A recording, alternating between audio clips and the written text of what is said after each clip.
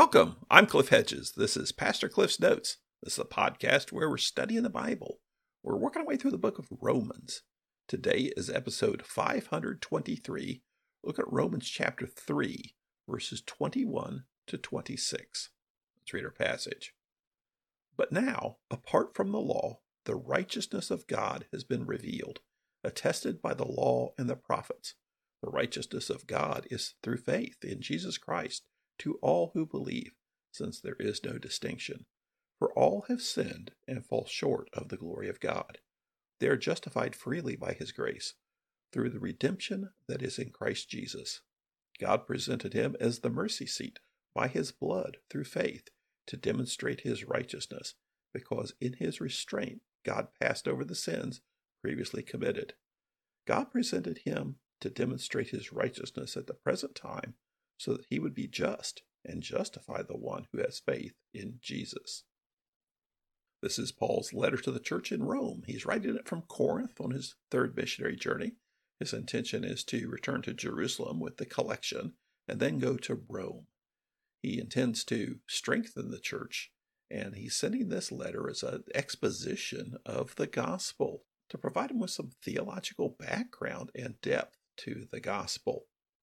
He's been dealing with the issue of sin, that everyone is a sinner and responsible for their sin before God and under the wrath of God, and that there's no special case for the Jew, that they're just like everyone else under God's judgment. And now he gets into the real meat of it. This section right here, chapter 3, verses 21 to 26, Martin Luther said, this is the chief point and very central place of the epistle and of the whole Bible. So Martin Luther, the great German reformer, he says this section we're covering here today, this is the central section of the entire Bible. This is the gospel boiled down to a nutshell. And it's deep. There's a lot here, a lot of theological words and concepts here. But we'll do our best to get through it.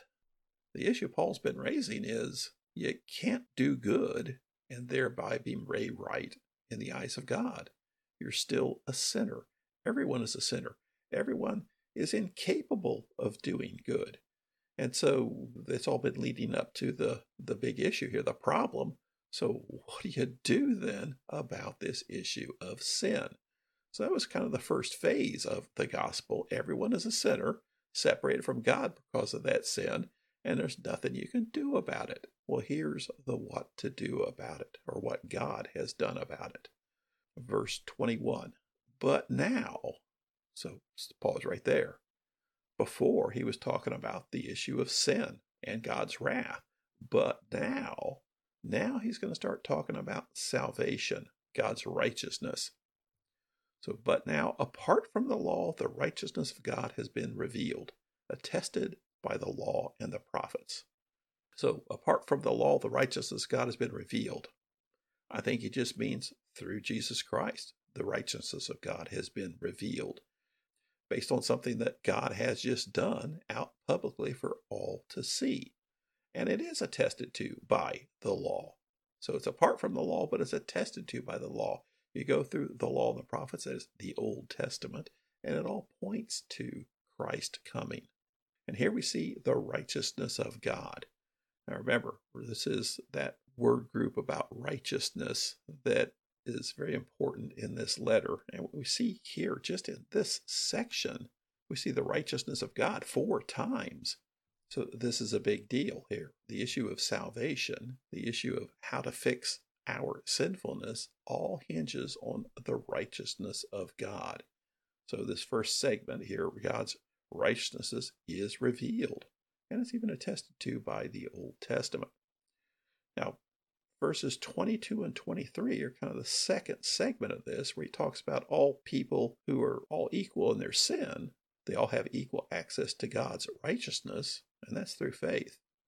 So verse 22, the righteousness of God is through faith in Jesus Christ to all who believe, since there is no distinction. So he says the righteousness of God has been revealed, and the way you get this is through faith in Jesus Christ. to everyone who believes. There is no distinction. He's been making that point all along. There's not this special case of Gentiles are judged one way, Jews are judged another way. All are judged because of their sin, and there is no distinction. So just as all are judged because of their sin, all are justified based on their faith. And he says in verse 23, for all have sinned and fall short of the glory of God. Verse 24 and the first part of verse 25 are now talking about the source of God's righteousness. It's Christ as the atoning sacrifice. Verse 24, they are justified freely by his grace through the redemption that is in Christ Jesus. First off, here we see justified. This is the first use of the verb justify in the letter. And justify is part of that same word group, dik, D-I-K. Righteousness is the noun form of it. Justify is the verb form of it. Righteous is the adjective form of it. So this dik word group. And it's all based on the Greek word dike, which means justice. In fact, Dike was the Greek goddess of justice. So the dik word group is important in this letter. Righteousness, the noun form. Justify, the verb form. Righteous, the adjective form. So justify, that is to declare righteous. So they are justified freely by his grace. Freely by his grace speaks to the issue of it's a gift from God.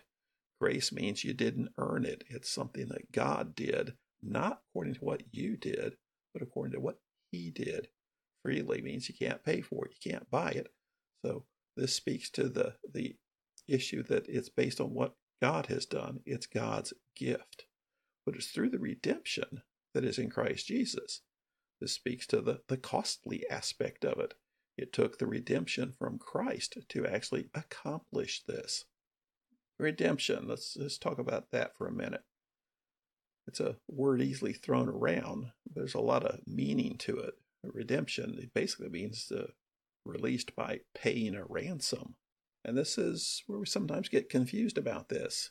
Okay, paid a ransom. And this is because of under the penalty of sin. Well, what is the penalty of sin? The wrath of God. The death penalty, but Paul's been talking about the wrath of God. Everyone's under the wrath of God, and the wrath of God is being revealed because of the sinfulness of people. So to be released by paying a ransom, well, it's because under the penalty of sin. So who is this ransom owed to? Well, God. God is the one to whom the ransom is owed. So who paid the ransom? Well, Jesus Christ did through his death on the cross. That is, God paid the ransom to God. And so we sometimes miss that. Sometimes there's some popular errors that go around that Christ died on the cross to pay off Satan. No. God doesn't need to pay off Satan. God's in charge. God did this to satisfy his own justice, his own righteousness. And the wrath of God is his righteous response to sin. So the redemption that is in Christ Jesus, that's how it's accomplished. He goes on to explain that further, verse 25. God presented him, that is Jesus, as the mercy seat by his blood through faith to demonstrate his righteousness, because in his restraint, God passed over the sins previously committed. There's a lot there. So God presented him as the mercy seat. Well, what does that mean? Well, the mercy seat is the cover on the Ark of the Covenant. The Ark that the Israelites carried and was in the Holy of Holy place in the temple. And once a year, the high priest on the Day of Atonement would sacrifice the sacrifice for the people and take the blood in and sprinkle it on the mercy seat. That is the seat between the two cherubim, the lid of the Ark of the Covenant. And this was to atone for the sins of the people. So you see, presented him as the mercy seat by his blood. So it speaks to Jesus being the sacrifice, his blood making the atonement for the sins of the people. Now, a lot of Bibles say something other than mercy seat here. Very few say actually mercy seat. Most say propitiation, some say expiation, some say atoning sacrifice.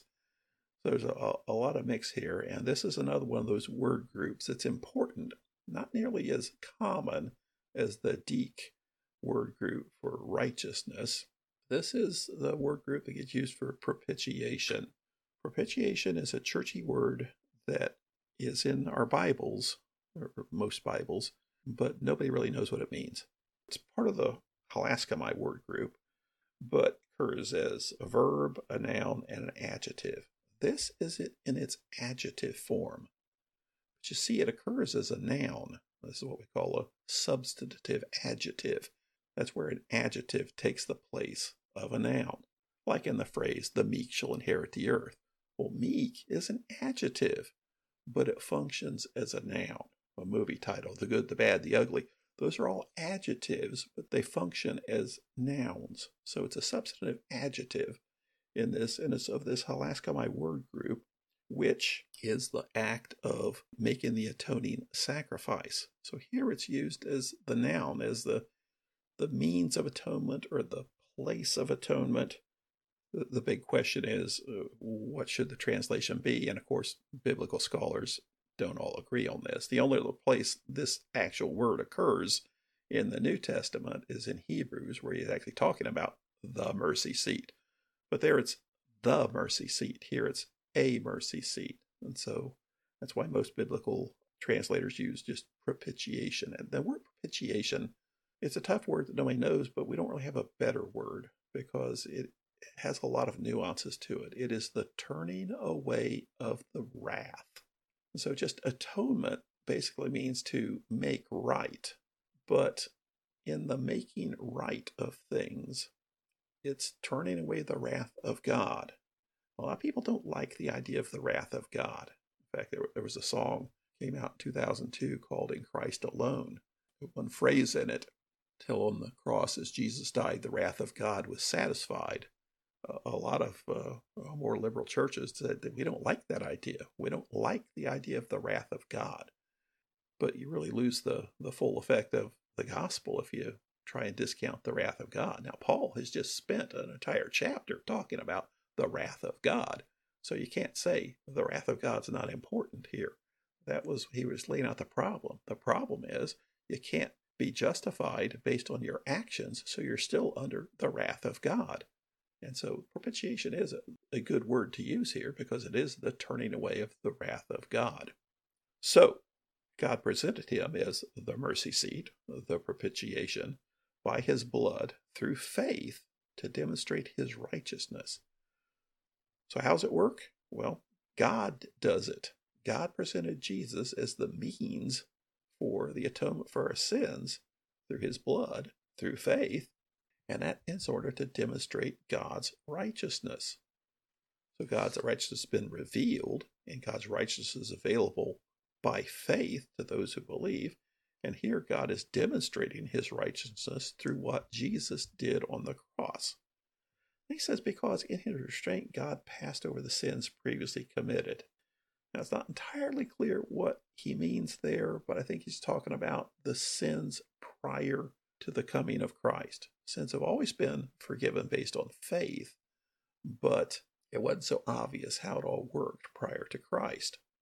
Then in verse 26, God presented him to demonstrate his righteousness at the present time so that he would be just and justify the one who has faith in Jesus. So God presented Jesus to demonstrate God's righteousness right now. And he did this so he would be just. Here we see the adjective form of the Deke word group. Some translations say he would be righteous. So it's the same thing, just, righteous.